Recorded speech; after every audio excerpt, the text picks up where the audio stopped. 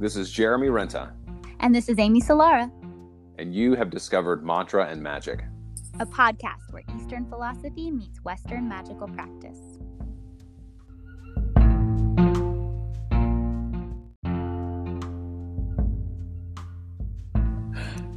Welcome to this week's podcast, everyone. We have a special guest on, the one and only Andye Murphy. You may know her as the rock and roll shaman. And guess what? She lives like right next door to Jeremy. Yeah, nice to meet new friends. This was a great conversation. Like you said, it's not really an interview. Yeah. It was more of a discussion with another like-minded individual, and it was good to get her perspective and to actually, be able to share her brain. Right. We talk about so many amazing things, from being a teacher of these mysteries to being a student of them to letting yourself just trust what is coming through and how that's been a huge part of her process, and about literal resonance, because Jeremy's voice is sound healing in and of itself. Stop. But I really love it because we do go deep dive into a lot of these things that people are encountering right now when it comes to identifiers and how to work within your own personal blueprint. So it's free choice and it's fate at the same time, which is fun. And we don't go into a whole lot of didactic stuff, which I think is great because it goes to show that Jeremy and I are evolving. Yeah. It's not just reading off points on a notebook. Right. So we hope you enjoy, and also want to let you know if you want to be entered to win a session with either Jeremy or I, and you go onto our podcast page on iTunes and you leave a 5-star raving review with, this week the prompt is, what did you like that Andye said the best? You'll be entered to win a session with either Jeremy or I, and then just include either his name or my name if you want to specify who you'd like to be entered to win. Otherwise, we'll just put you on both and you might get lucky. And you'll get one of us or both of us. Yeah, and we recorded a bit after as well, so we have a bit of a secret podcast that will be going up on our Patreons as well. So for Patreon subscribers, check that out. And if you're not a Patreon subscriber, honestly, I think some of the secret episodes are some of my favorites, just because of the stuff that we're covering. So yeah, if you're interested in hearing some of the other shit the other rabbit holes that we go down, I would definitely check it out. Even if you just go on, pay for 1 month with $3 and download all the ones that are where we are currently, Yeah. So I would request that if you do that you let it process your payment for at least 1 month. It goes out on the first, just as a thank you for access to all of these secret things. We do go into some stuff that we aren't fully comfortable speaking about to the general public. So it's fun because it's stuff you wouldn't hear otherwise. Mm-hmm. And you can also request stuff on there. So if you are a Patreon subscriber and you want to hear us have a conversation with someone specific and it's attainable, not that we can't talk to Tony Robbins, but Barack Obama. Yeah. I don't know if I want to have that conversation. Anyway, we can, we will look at those and we will definitely take them into consideration, if not actively pursue them, because we would love to be able to have conversations with people that you guys are interested in hearing their thoughts and opinions and advice and all of that good stuff. So please hit us up. And my Patreon tiers will be getting restructured and simplified in the next couple of weeks. So if you haven't gone on and checked it out, go check it out soon. The options that I had on before were a 30-minute Give Me 30, which is what I had called it, so that you can come in for a energy healing session. It's now going to be anything. If you want to do a coaching session, if you want to do an energy healing session, we can do that. We can cover material that you want to cover, and then I'm also going to have some structured teaching lessons that will go along with that. So if you don't have anything in mind that you want to do, I can give you some instruction and some of the things that I do with my magical practice, which may help you as well. Awesome. All right. Awesome. Go check it out. Listen for the next hour and let us know how it goes. Fabu.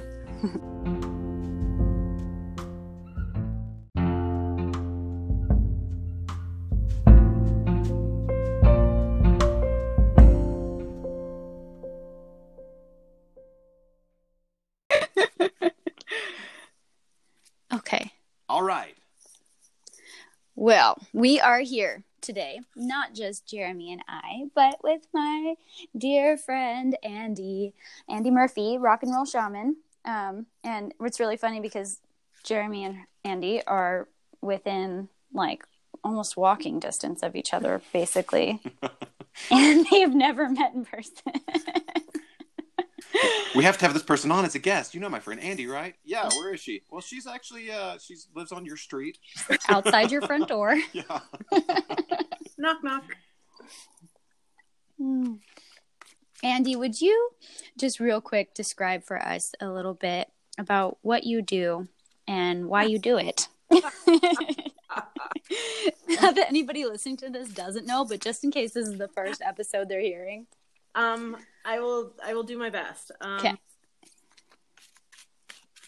Why I do it is because I have no other choice. This is what I was designed and born and bred every frickin' lifetime to do. So a vessel of the divine, healing moves through me. I work in multidimensional spaces. I'm remembering the ways of the priestess. But really, like galactic shamanism, I think is probably the easiest place that I do these days.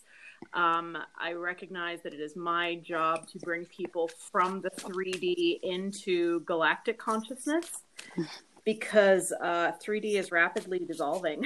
Yeah, it is. No, it is.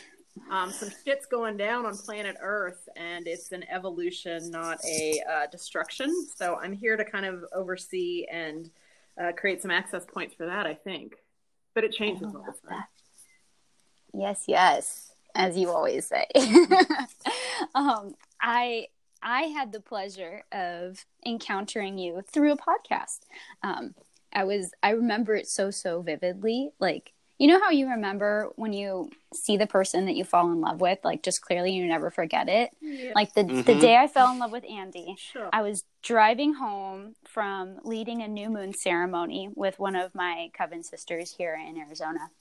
And I was like, I need to listen to something that makes me like continue this energy that just flowed through the whole space. And I was flipping through my podcast and I saw that Spirit Guides had interviewed you. And I was like, I haven't listened to that one yet.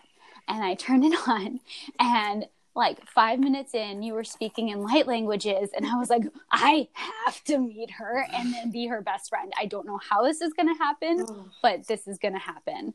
And then proceeded to like follow me on Instagram, go on your website, sign up for the Akashic class. Like it was just instant knowing of that you were going to have this huge impact on my life. And you have. And I'm so grateful because I don't think I've encountered anyone else who has done what you have done in terms of like lighting up those activation points and like helping the remembering.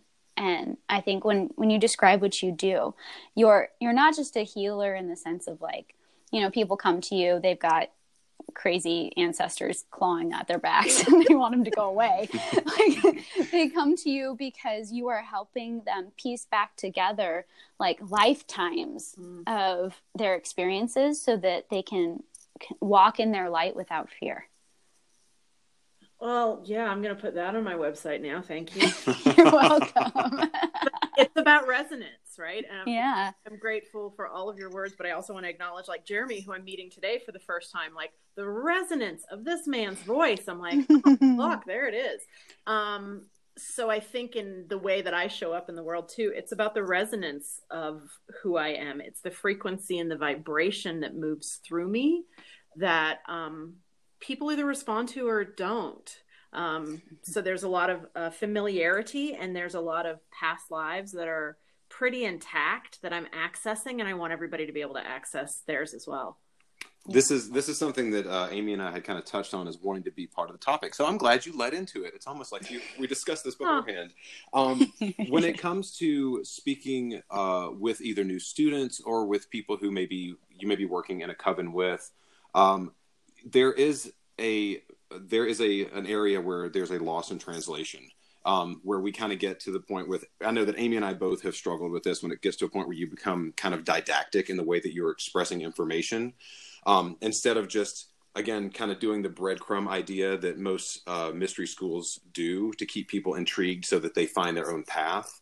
When it comes to information like that, when you get a download for someone, how is it that you are able to differentiate the message that is coming through for you, and how do you translate it when you're talking to somebody so that you, A, don't offend them, or B, don't completely lose them? I don't assume that they're idiots. So, yeah. Right? Right. It's me. They're ready for me wherever I'm at right now. So I don't water anything down, and I don't filter it, because that would be my ego that comes in and begins editing, which I think is really dangerous. Right. So instead, I treat every session and every interaction in that regard as an open channel. It's the divine working through me. Andye will have her own experiences of it, but it's not for me. Right. And in human design, I'm a projector, so it works out quite well in that regard. But, I don't have any of my own energy. I assume that none of it is Andye and everything is the other. Right. And in that process, I learn a lot. In that space, I can embody great humility, because my path is shaman. I don't know. I don't know a damn thing. Spirit will fill me in or show me where I need to go. So I learn a ton through being able to sit with others in that way and being able to witness their path. You're just kind of reading your lines. It's kind of what it feels like. I mean, I feel that way as a space holder as well, where it's just kind of like, this is what I'm feeling. I don't know if this resonates with you or not, if this makes sense at all. And then you may have somebody, I always check in with my clients after I get done with the session a couple of days after to make sure physically they're feeling okay and energetically they're feeling okay. Because a lot of the times there will be past stuff that clears. And the amount of times that people have said, what you said didn't make sense at that point, but these things have started to I've started to draw correlates. So I understand where you're coming from in that. I've been doing this for 15 years, so I can certainly say that my confidence in it, in the earlier days, I was a lot more hesitant and a lot more, I would mute myself or dim myself so that I could be understood or so that I could be met. At this point in the game, I'm like, y'all want to play with me? Come on up here. It's so much more fun anyway. Right. Well, I think the concept that the two of you are talking about that really clearly illustrates this is the shamanism idea of the hollow bone, right? You're just this channel, this conduit of divine energy moving through, or higher self energy, whatever people want to call it. And your ability to move out of the way, I think, is the indicator of your adeptness. Does that make sense? I think my head is still so in the way so many times. That's why I struggle with imparting information, because my head is wait, I don't know if they're going to understand that. And my heart would say, well, it wouldn't be coming through if they're not ready. Right. And I think, my love, too, that might just be insecurity still. Yeah. Because, I've been there too. And now, I've just had enough experiences where when I get out of the way and then what comes through blows their mind, and then I can look at it. I'm like, well, yeah, that was cool. I don't really know where the hell that came from. Felt really good. So as a clairsentient, I don't have the blessing of the visuals. I just have to go with the feeling, and I've had to really learn a lot from that. And, this place of Cancer as well, where sun sign Cancer, I've got a lot of Cancer in my chart. I really have to go with the vibration of it all in the absence of anything else. Yeah. Right. With all of that Cancer, though, I feel you can't help but be psychic. I remember hearing you share your story about you being a little kid and knowing already that you had these gifts. And so many of us, I think, either didn't know it was an option or it was shut down. We were told like from the outside, from the get-go, no, you can't, or that's wrong. How did you find like the teachers and the things that promoted that so that you could step into it fully? I didn't. I mean, like, you didn't? 14, talking to my family doctor saying, so I think it must be schizophrenia because I hear lots of things, right? Mm-hmm. And so I think for me, clinically, I was always, I always felt crazy, but was fascinated by ESP and ghosts. So like my passion was always very clearly driving me to the place. And yet my insecure cancer, who wanted to fit in, was always pulling myself back from the reality of it. So I didn't find teachers. I read lots of books. But yeah, I would even say at this stage, like looking back, I never had the teachers who I felt like were really leading me. They might have a piece for me, but I never found the teacher. Like I've been watching a lot of Ram Dass lately because he's the only thing that keeps me sane. So hearing the way that Ram Dass gets to engage with his teachers, I'm like, oh, fuck, I haven't had one of those. That sounds awesome. Mm-hmm. So much of it has been this inner journey of gaining the peace and then kind of very shamanic, right? Gaining the peace, bringing it back to the world, testing it in the world and being like, oh. So its veracity had to be proved to me over and over for me to have the confidence and faith to follow it.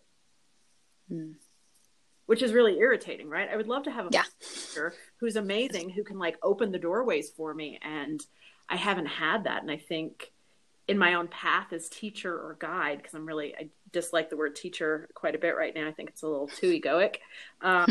In my own path, like I think it's what drives me to be even better at that because I have been so let down by other.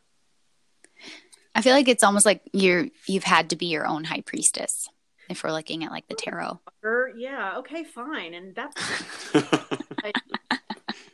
I have. And it's not the easiest path. I think I've been burned by the fire quite a bit. I've had to learn the hard way quite a bit.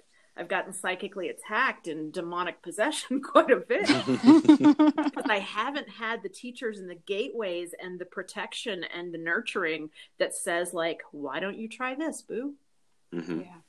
I definitely resonate with that. I've had lots of people in, we'll say incarnate form who have been teachers, but I think what you're saying about the ego, it definitely comes into play. And I have found the same thing. Like I've had teachers through working in plant medicine ceremonies and, as a body worker and as a healer, the people that I have worked with, where it gets to a point where you either feel like you outgrow the teacher. Yes. The whole idea of it's like, you're imposing too much of your stuff on me because I'm not going to follow your path. I'm here to learn the pieces of what you have.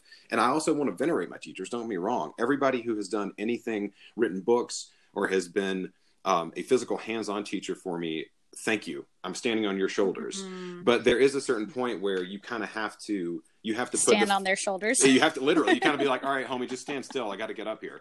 And for me, the teachers that have had the biggest impact have been people who have been alive and who I have connected with in ceremony. So some of my favorite authors, like actually reaching out to them, and I get confirmation that they are present in ceremony, either through visuals, through audio. I'm very clairaudient. I hear a lot of in ceremony and I would say in altered states, but that's just life and ceremony in general. So being able to find teachers who, a lot of their bullshit has been kind of cut away when they're putting it into work form. Either they've got an editor who's doing the things that are pulling out the things that don't need to be there, or you're able to kind of read between the lines if you find a teacher or an author who really resonates with you, so that you're, even if you're cherry picking the things that work for you, I think that that's fine. This is your journey, and you're supposed to be able to kind of like figure out which parts on the map where you're supposed to stop, and the places, the cities and towns that you can cross over and, move through. And thank you for that. Because like I have had teachers who I am so incredibly grateful for. And I have also had a lot of teachers who their ego got in the way of them being able to fully cheer me on. Mm-hmm. Coming in as psychic as I did, or as a way, like whatever the hell the word is, I think sometimes teachers were threatened by me because I would show up with skills that they hadn't gained yet, and That's a problem. But yeah, like I can speak to like, oh my God, Catherine Skaggs and Lynn Wachowski and Elliot Cowan. Like I have teachers who have gifted me with things, but I have never allowed them to be the guide. I've like gotten the pieces from them that I need and had to forge my own path. Mm-hmm. And I think, as you were saying, Jeremy, isn't that the gift of it? I don't want to follow anybody else's path. I don't want anyone else showing me the way, because that's not my way. That's theirs. Well, and as a teacher, I don't want to be on a pedestal. That's one of the things my partner had said a couple of days ago. She was like, we were discussing things, of course, because of where we are right now in Cancer and the full moon with Capricorn. There's a lot of hard lessons that are going on. Thanks, Saturn. But she was like, I'm right now at the point where I realize you've kind of fallen off the pedestal from when we first met. And I'm like, that hurt, but it's also like, thank God. Yeah. Like, I don't have that perfection thing that I have to try to like impose or like try to keep this facade up. Like, I'm glad that you see me as a person, and, that is a huge gift when it comes to teachers. When you get to the point where you go, oh, you were in this exact same place. You may still be in this exact same place. Mm-hmm. I can see you as a human being and I can still learn from you. And hopefully you can learn from me. I think that's a big part too. When the teacher becomes like the whole idea of like the teacher becomes the master, when the master goes, oh, you've got some things that I actually haven't thought about. And it may be time for us to stop working together. You need to move on and either do your own work, go sit in, a silent space for a couple of months by yourself and really process through these things, or start feeding me some of this information so that I can kind of help guide you a little bit more too. Like, oh, that's cool. I'll do the research. And then the next time we talk, we can actually work together in this, as opposed to, again, like I said, being didactic and trying to kind of lead one person kind of taking the reins. Well, and it's, I think for me, trying to lead with my vulnerability and having to break down the constructs of how unprofessional that could be. Because the more that I show up in my authenticity, which can be incredibly vulnerable at times just by my nature, I don't know that it doesn't always feel safe for me. And I found that like my razor's edge of where people respond to me the best is like the more messy I feel and I show up, people respond and that blows. But I think it's exactly that. Like I never want to be on a pedestal. That creates separation. That creates hierarchy. We're all here to evolve together in this lifetime, and none of us really have the keys to do it. So it's going to take all hands on deck to fucking remember the past lives and remember the old ways and bring them back forward for us to succeed here. I'm curious within that notion of all of us working together and all of us kind of having different parts of the puzzle. Yeah. And you and I both doing mystery school stuff. Like the choice of when to reveal those parts and the messages from spirit that you get that you're like, oh, this is not for everyone. Like how does that happen often for you? Does that happen not at all? Ask me the question a little differently, babe. So in helping other people around you gain more awareness of themselves, remember more bits and pieces of this entire puzzle we're all working on, and discover the keys that they're holding within themselves. When you're working with the different groups of people, right? Because you get each time you do a course, you get a different group of people. Each time you interact with people on Patreon, you get a different group of people.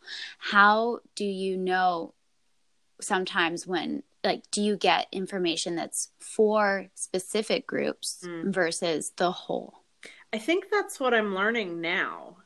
Yeah. And my astrologer said this a couple of years ago. She's like, you know what people need at an innate level. Mm-hmm. And so that's not a skill, that's an act of faith. Yeah. So I have to trust that whatever is coming through, usually at this point in time, I haven't been doing private clients. So it's for the group, that this is what the group is ready for. And then I need just a little bit of like, hey, is this resonating with you guys? Does this feel right? So that I have the courage to continue to bring that message or teaching through. Yeah. But yeah, really my heart on is for waking people up. And not waking them up, but activating them. I'm not a waker-upper. I like to activate. Right. I like to turn on the keys. Yeah. Because I get excited as like, oh my God, you just remembered something that I have no knowledge of. Oh, that's real sexy to me. Yeah. That's when I know I'm doing a good job, is whenever my mind is blown by what somebody else has just remembered or brought in. Yeah. That's happened a couple of times with the All Souls where I'm like, you saw what? You heard who? That's awesome. And being able to, the gift of being able to witness that and then champion that so that they have the courage to continue to bring that through. Yeah. That is the sweet spot right now. I think we as teachers, leaders, healers, whatever the hell we are, way showers. Like, I think that's the word that feels safest to me right now. We're the way showers. Way showers. That's what's going to be really fun, is as we encourage others to like step into the confidence of it, it will ignite faster. I think this is something. I mean, there's the Spirit Guides magazine episode that you guys did together too. I was listening to that earlier, and you guys were talking about or you ladies, let's be politically correct. I don't know how you identify. You ladies were talking about the words that you identify with, which is something that Amy and I have had a full podcast on, or resonating with the word witch, or resonating with whatever title as shaman. And for me, I think as a ceremonial magician, which is really the thing that fits most with me, is because if every act is ceremonial, then I'm constantly a ceremonial magician. I treat every session on table as a ceremony. I treat my magical practice as ceremony. You're praying over your food. You're giving thanks to the people who helped grow the plants, whatever else. Everything is kind of a ceremonial aspect. So with that being the case too, all of the teachers who have also worked in the lineages that I have worked in have put all of this information that works for them, right? They do it over and over again. They write down what has been the continual, whatever the outcome is from the things that they've done. And it's like, they put it down, I read it, and I go, oh, okay, well, somebody else wrote this, and hey, it works. The actual interpretation as to why it works, I don't necessarily think it always has to resonate with people. Sometimes people don't have to understand, like we were saying, like, it's a big thing for me to try to remove a lot of the woo of what it is that we're doing, because I want everybody to realize that they can perform magic, and they can use whatever title they want to. They want to be a mage, they want to be a witch, they want to be a shaman. Whatever title they use doesn't matter. They can create their reality, right? So being able to remove some of that woo and give an explanation is incredibly important to me and my partner, who's a licensed professional counselor, who is looking at it from a standpoint of, there's a governmental body who says that we can impart this information. We need to make sure that we have a scientific way of explaining it to people so that it doesn't just seem like it's a bunch of bullshit. Which is what I disagree with. I'm like, there shouldn't be no governing body telling you what is right and what is wrong. But there's a reason I didn't go after the Golden Dawn, or I didn't go after a lot of these other hierarchical magical systems, because I didn't want to be under someone else's authority. I wanted to be my own spiritual authority. And right, that we're moving into. Yes. And so I liked the reclaiming witches that I met, because that was what Starhawk said. She's like, you're your own spiritual authority. I was like, cool, I'm in. And from that point on, all my teachers within it, and I love them, Caduceus and Lori Lovecraft, and they had this way of saying, like, I would ask them a question and they'd say, well, what's true for you? I was like, cool, you're a good teacher, because you're not just telling me the answer. And I loved it. I just kept digging. They're like, I would ask, like, which god or goddess should I work with for this thing? And they would say, well, which one applies? And it was this constant turn the question back around on the student of, you have all the answers internally. If you're owning the title of witch, you don't need me to teach you anything. It's all inside. You don't need exterior validation. Yeah. And the second that you start relying on that from someone else, then you're just a follower of a religion rather than a practitioner of magic. Well, and it's interesting, Jeremy, because as you I don't resonate at this moment in time so much with the word shaman, although I use the tools of shamanism, right? And so ceremonialist is what keeps coming in. Like, I live life as ceremony. I participate in ceremony with every breath and every step I take. So just interesting that you tapped right into that, brother. Thank you. You're welcome. and in that, we have permission to evolve, right? So trying to be in that place of greater authenticity where just because the name brand might be Rock and Roll Shaman, I'm allowed to outgrow that as well. And it doesn't mean that I'm out of integrity. It actually means that I'm evolving into something different. Right.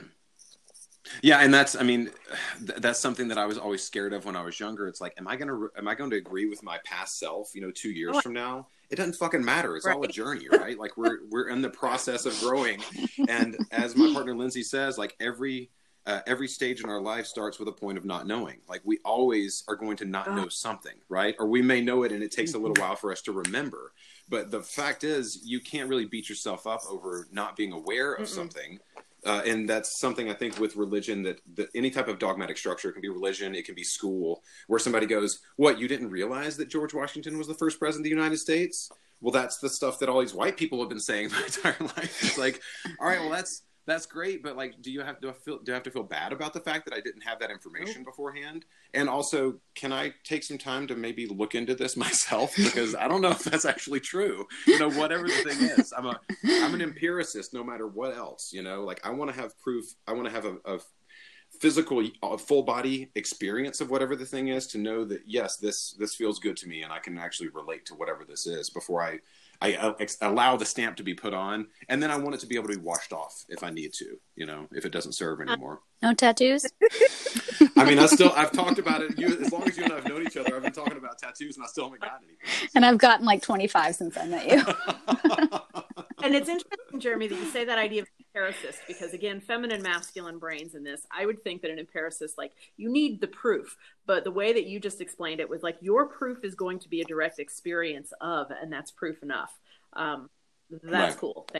Thank you for evolving that for me. Of course. Speaking of evolving yourself, how, like, if somebody was just listening to this and had never played around, like they haven't heard any of the other episodes that we've done on any other podcast, and they're like, okay, if I have this information within me and I want to unlock it, how would you recommend them going about that process? Like, would you say go look for books? Like mine is always go look for books. So I want to know like other ways of not just recommending a full library of reading, to begin this process of awakening their senses when it comes to intuition, awakening their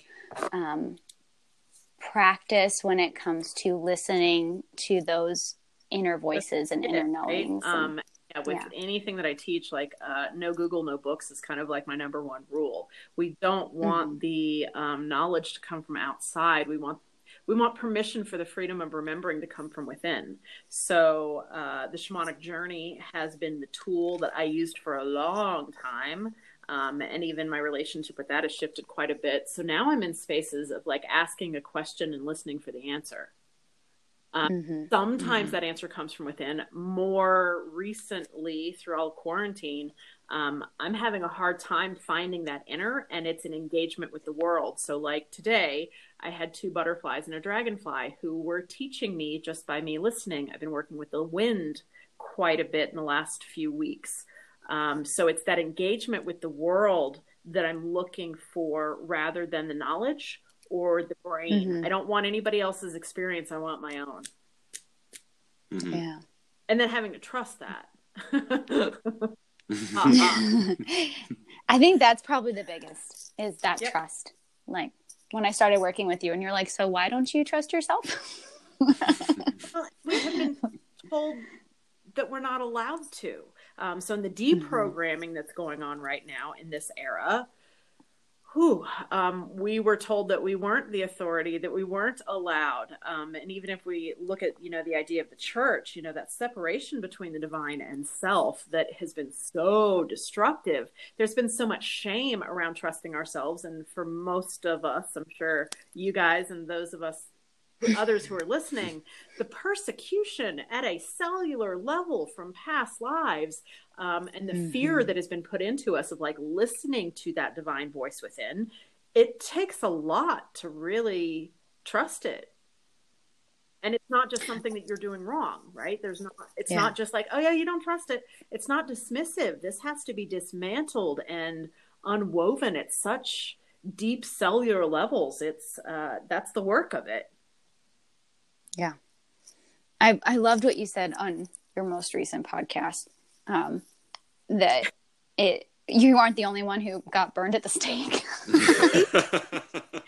And Thomas and I were like arguing about something wonderful, and he was like, well, like all your witch friends who all think they're the only ones who ever died from fire. And I was like, okay, 1, you're doing a blanket statement, so that's not fair. 2, that's also kind of true. But 3, I'm not one of those. Like, we were going into this whole process, and I was like, doing any past life work, you will realize, as someone who is a way shower right now, that the amount of times you've died from trying to show the way is like almost too many to count. It's what we've experienced as people, as souls who are doing the work. Well, so and the fear of it, and Egyptian mysteries is what I have been teaching through most recently.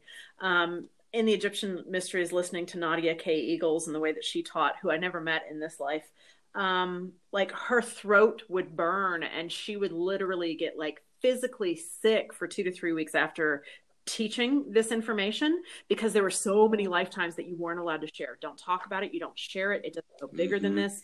And so the physiological effects that we as way showers choose to heal through in order to like undo this persecution energy, because it is multifaceted and really fucking irritating. Yeah, it is.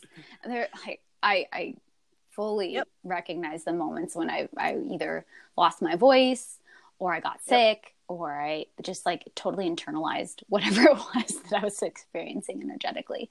And my biggest hope is that now that those of us who have been doing this for this lifetime and are, the way we keep saying it on this podcast is, we're standing at the bottom of the rabbit hole catching the ones who are falling down. So like those of us who are there doing the, okay, welcome to Wonderland. If you turn left, you will find yourself at the Hatter's table. And if you turn right, you will go somewhere else. Like we're in a space where the people falling don't have to experience those same physiological symptoms. As way showers, right? Like I have hit some bumps and bruises, and I hope that my experience of that will make the path easier for others. And it doesn't have to be my path, but like, here's all of the options of where you can go. So, I love that analogy. Thank you for bringing it in. Yeah. Well, I feel like, again, I'm just eternally grateful to the amount of way showing you have done in my lifetime recently. Girl. Like when we did that clearing though, that was kind of big. Okay. I don't talk about dark nights of my soul very often, because I just have not learned the gift of vulnerability yet. I'm getting there. And on the secret episode of last week, we heard some pretty vulnerable stuff of me. And I still was not even crying. Like, really? It's and we can talk more about this afterwards. But when I went through that clearing with you, and I basically had no spirit guides, no gods or goddesses, no framework for how to work with anything outside of my own soul, I felt so abandoned and so lost. I didn't want to teach anymore. I didn't pick up tarot cards. I didn't do anything, because I was in this like, instead of fight or flight, I was in freeze. Yeah. And I had no other teachers outside of myself to show me how to get back onto my own path. And it was the best experience of my life. Well, and it's because to you, my love, because I say, like, we have faced similar other clients who have rejected it completely.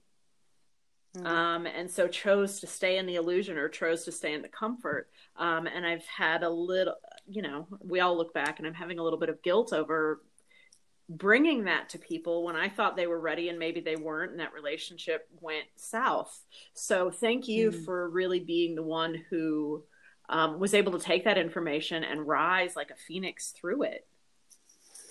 Thank you. Yeah, it's not fun.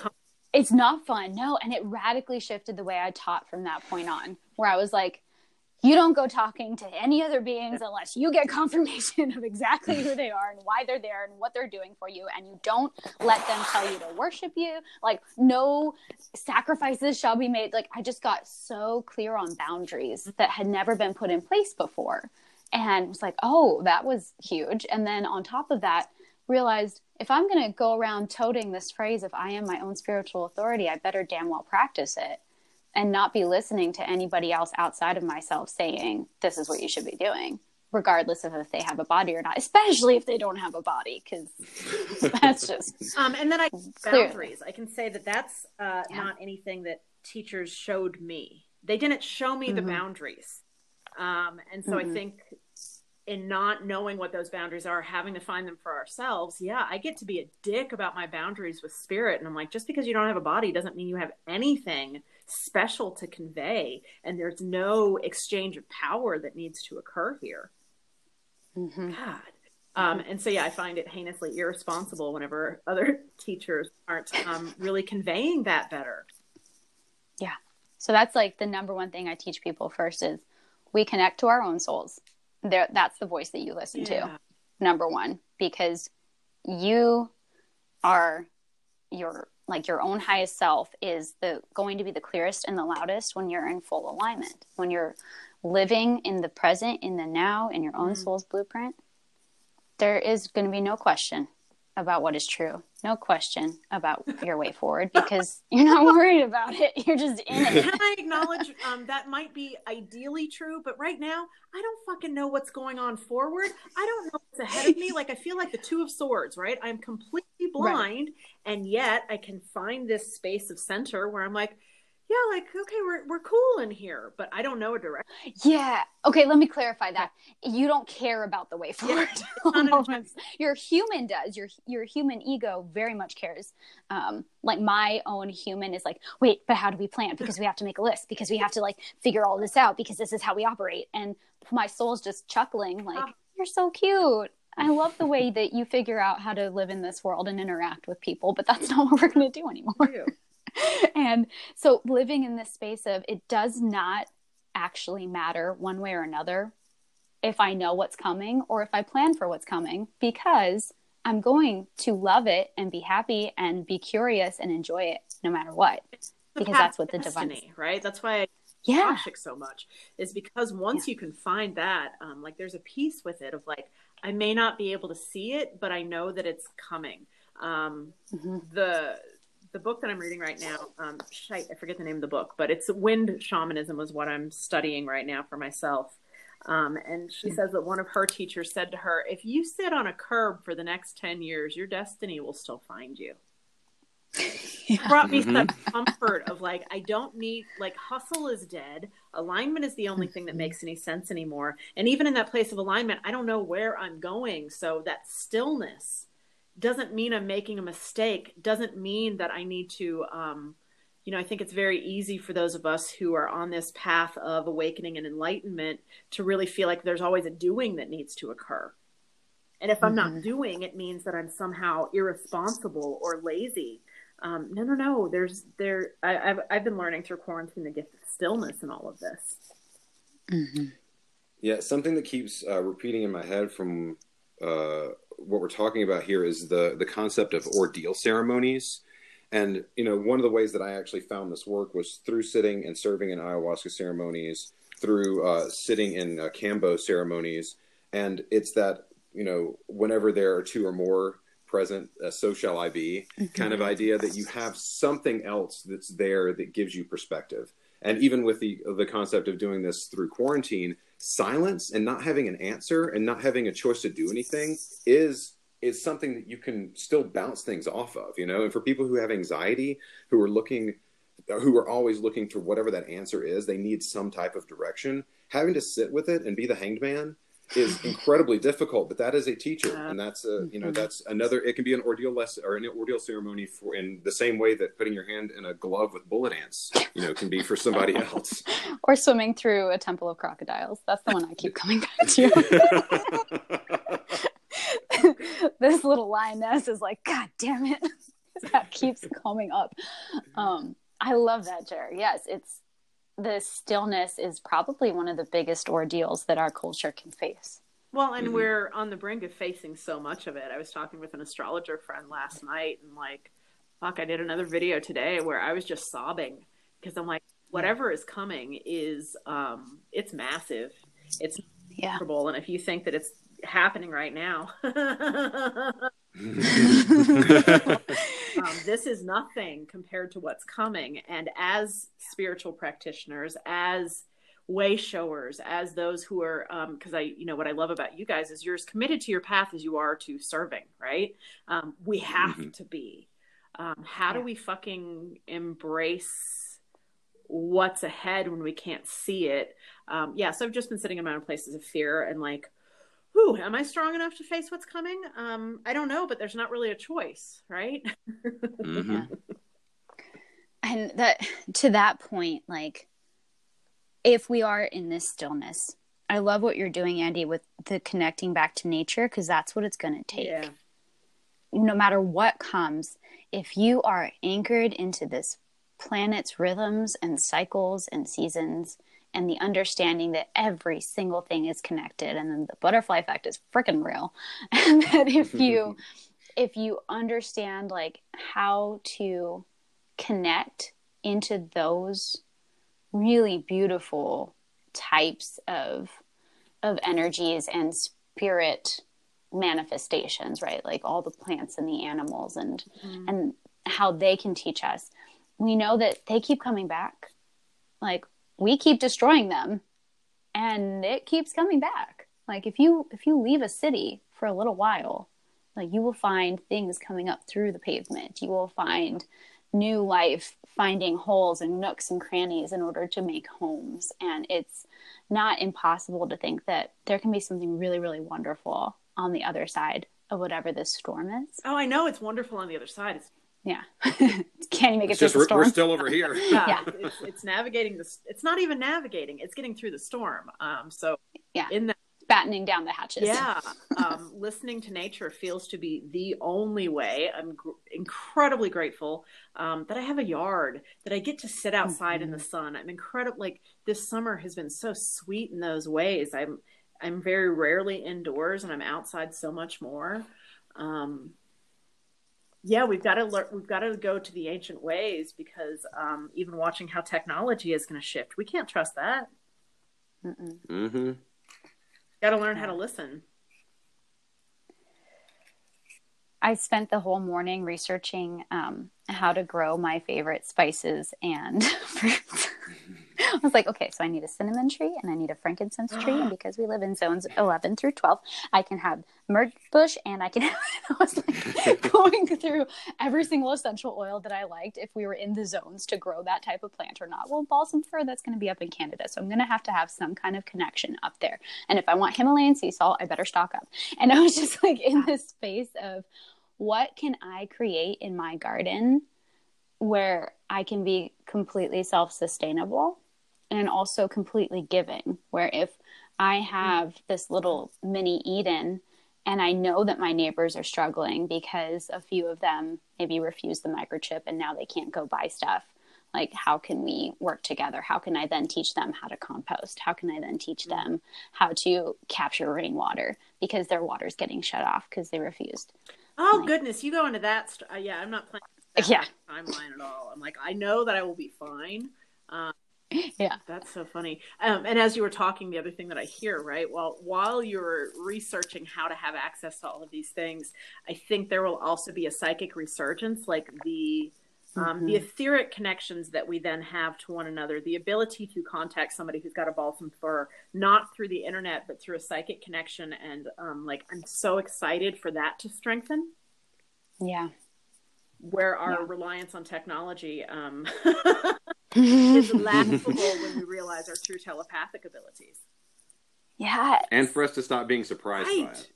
Isn't that goofy? Yeah, because even something you said earlier, when you said the hand in the fire ants, that was an experience that happened to me as a child in Louisiana that nobody knows about, Jeremy. And like you fucking tapped into that. I'm like, Well, I grew up in Alabama, so yeah I definitely had my troubles with fire ants as well.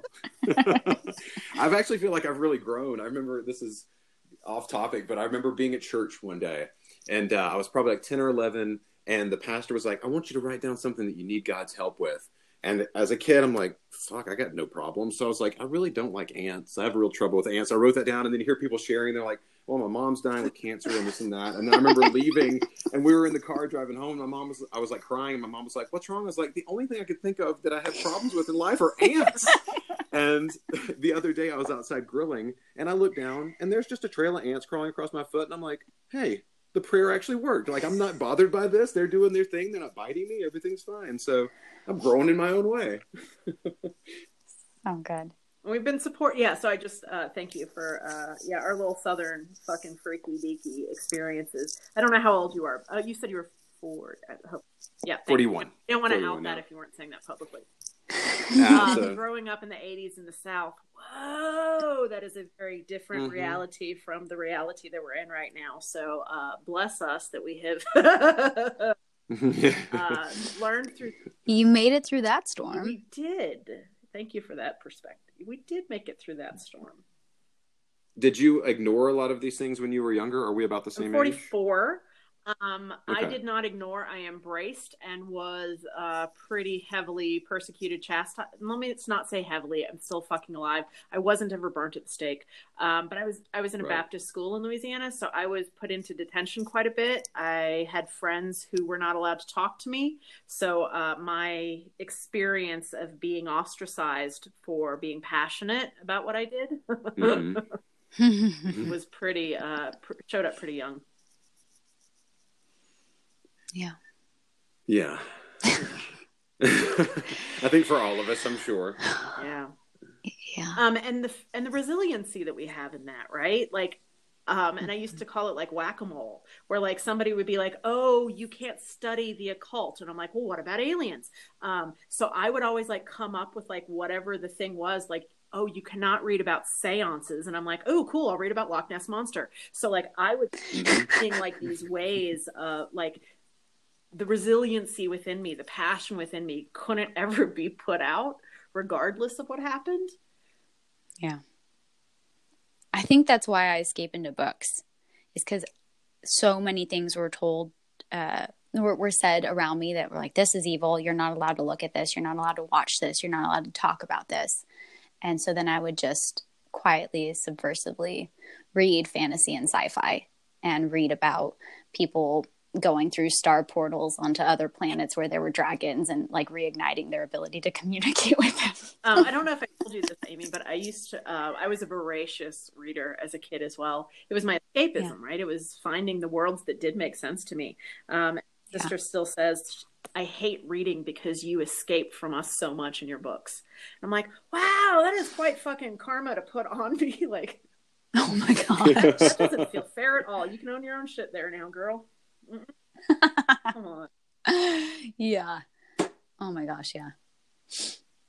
I'm so grateful for books. Like when we talk about teachers, the amount of sci-fi and fantasy authors who open my mind to possibilities. Yep. Just pure possibilities. There was an author that I read as a kid named Lois Duncan. Do y'all know about her? Okay, such a good story because we're on books, and so Lois Duncan was writing children's books, preteen, teenage books, right? And Lois was talking about things, and they were my favorite, Amy, for exactly that reason. She was writing about astral projection. She was writing about voodoo and hoodoo. She was writing about all kinds of metaphysical concepts. And as an adult, because Jeremy, this plays into what you were saying earlier, as an adult, I wrote her a thank you letter. And I'm like, as a psychic kid, you were the only thing that made sense to me. And she responded saying, I thought I was making all of that up. Until her daughter was murdered. and she needed to start working with psychics to contact her daughter. Whoa. Wow. Yeah, so that I haven't found her books as an adult, but god dang, they were so good. So just what an interesting little gift that was as an adult, to be able to reach out and be like, thank you for saving my life. And she's like, yeah, I must have been writing them for you because I didn't think any of it was real. Right. So good. And I think she does actually have a book where she talks about this whole experience of working with psychics to solve the murder of her daughter as well. So, wow. Weird little circles, huh? Yeah. Okay, so if someone wants to work on their psychic abilities, other than just trust, like you can say trust all day long, but like, are there any like actual practical, try this at home until, because for example, when you're working on lucid dreaming, doing like the door touching thing where you walk through the doorway and you say like, am I dreaming? Each time you walk through a doorway. And so that when you're in a dream and you walk through a doorway, you say, am I dreaming? And you can actually test it. That's just like one thing. Is there anything that you did that? No. And again, like I came in so intuitive that like to try to teach intuition feels so absurd to me because I don't understand how people aren't in touch with it. But as you were talking, what I did here is not being afraid to speak the intuition so that you can find out if it's right or not. And in that regard, it's not just like, hey, I'm always one for asking permission of like, I have a thought or a feeling here. Do you mind if I share it? So I think I just want to encourage people that with that intuition, because it really is about trust, it's about acting on it. And the more you act on it, the more it validates itself, the stronger it becomes. I like that, acting on the trust. It's building a muscle. It's not a course of study. Right. I was telling my brain that. It's like, damn it. It's listening to it and following it. And then whenever it gets right, you're like, oh my God. And I used to keep notes on that so that I did have the faith to continue following it, because rarely is it logical. And that is the one thing that I can say around intuition. If it's logical, it's not your intuition. If it makes no sense, it's not logical. Yeah, it would drop out of your head and into your heart. Yeah. Yeah, there's the way that I develop, the way that I pull tarot cards is unlike ways that I've seen anybody else do it as well. Amy was like, when I first started doing it, she said, it takes you forever to draw. I was so impatient. Like I would go cook something and then come back. So I put the cards down, and then I put my hands over them to feel which cards are speaking to me, right? I can either feel an energetic tingle depending on what is coming through my hand. And as I've developed my style of pulling tarot as well, depending on which finger I'm feeling it through is what I relate the element to, what it's connected to. So I don't know if anybody else does the same thing. If there's certain things that you have done that you've kind of felt that you've developed or adapted in that way, can you speak to that at all? I will say I'm really fucking casual about it. If I get too heady, then it's ego. So when I'm pulling tarot cards, I'm just like, boof, boof. There's not a pause and consider and drop in. For me, it's much thank you. And that might also be my human design. I forget what it's called, but like I'm instantaneous, right? So I have to do everything right away, and if I question it, I lose it. Yeah, and I'm just trying to answer your question a little more thoughtfully, Jeremy, because I love I think I'm just in awe. I'm like, you have different fucking fingers that tell you. And hopefully letting your listeners hear that as well. Like, we will always be jealous of other people's skills. Right. There will always be that place where I'm like, wow, I would have never thought of that. And instead of being jealous less than, being in awe. That is so cool. I mean, I do that in my life, but that's rad that you figured that out. So for me, it really is that place of like instantaneous. Don't think about it. Don't digest it. Let it flow through, hollow bone. Because if I think about it too much, I'll lose the trail. I'll lose the tail of it. So oftentimes to me, intuition or the channeling feels like a kite. And all I can do is like let it flow through. But if I try to chase the kite or try to direct it, I'll lose it. Yeah. That's a beautiful imagery of like, right? Yeah, kites, you have to be so gentle and free with them. You just have to like let the string go, because the second you pull too hard, it comes down. And that's been my relationship in healing. I don't have any skill set that I have been taught necessarily. I have spirit saying, well, what happens when you do this? And I'm like, fuck, I don't know. Let's find, and then it works. So maybe that's my equivalent to your fingers is I don't have, like, I've never been attuned to Reiki. I have not been trained in like how to do tuning forks. I have a relationship with spirit. And to me, that's the shamanism. I have a strong relationship with spirit. If they tell me to do something, I do it. And then somebody feels better. That feels like a superpower at times, but I don't for a second think that it's me. It's not. And I love that you keep coming back to this whole idea of it not being ours, because in that hollow bone idea, as a musician, I'm the same way. Like if I've dropped into ceremony and things are kind of coming through, once I lay down, the choir of heavenly host is still very present in my mind. Like I've done my work with spirit. I've done whatever the work that was that I was doing in ceremony. And then the things that are still coming through, which people, I guess, use the term inspiration, but it's just like, it's there and we're able to actually appreciate it. You know, there's been so many times after ayahuasca ceremonies or after I've gotten done doing like last night's full moon ceremony that I did, where I go to fall asleep and I'm ready to kind of like zone out and pass out completely. Yep. But the messages that are still coming through are very there. And I'm like, really would like to write these down. I wish there was some way I could plug something into my head and record these songs that are coming through.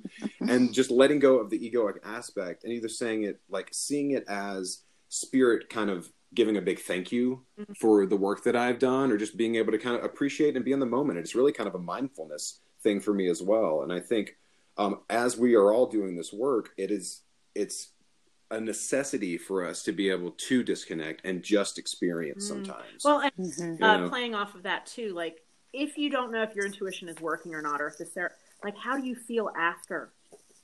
That's going to be the feedback, not the proving, not the somebody tells me like it went well. How do you feel after? And if that has filled your spirit, that's validation and confirmation enough that what you did worked. Right. Yeah. And Jeremy, the other thing that I will suggest here too, because my relationship with Shisahat, as Amy knows a little bit, I think I was on like 72 hours of channeling one time. And I was like, this body is so tired. And she's like, put it in a crystal. And I'm like, okay, fine. And so like I held a crystal and like I slept with the crystal and I'm like, I will retrieve this when I'm ready. And sure enough, like I picked up the crystal like a week later and like the frequency and like the download continued. Okay. So that was again not anything that like I didn't know if it would work, and it did, and I was like, "Oh my, that's so cool!" I don't know. Let's try it. Yeah, it would be fun to play with, especially as a musician, to see if like those frequencies still live in there later. Right? Yeah, that would be awesome and easy. Yeah, seriously. Well, I mean, that's easier than figuring out how to jack into my brain. I feel like that's you moving past the technology again. Yeah. Right? Because there's crystals inside our things that record stuff. Right. So you're bypassing all of the crazy computer screens and interfaces and going straight to the source. Yeah. Saving while charging. To me one time, she's like, if you could just put all that you want to share into a crystal, this would be so much faster. And I'm like, fuck yeah, it would. Like, would though. Great idea. We aren't there yet, but hopefully soon.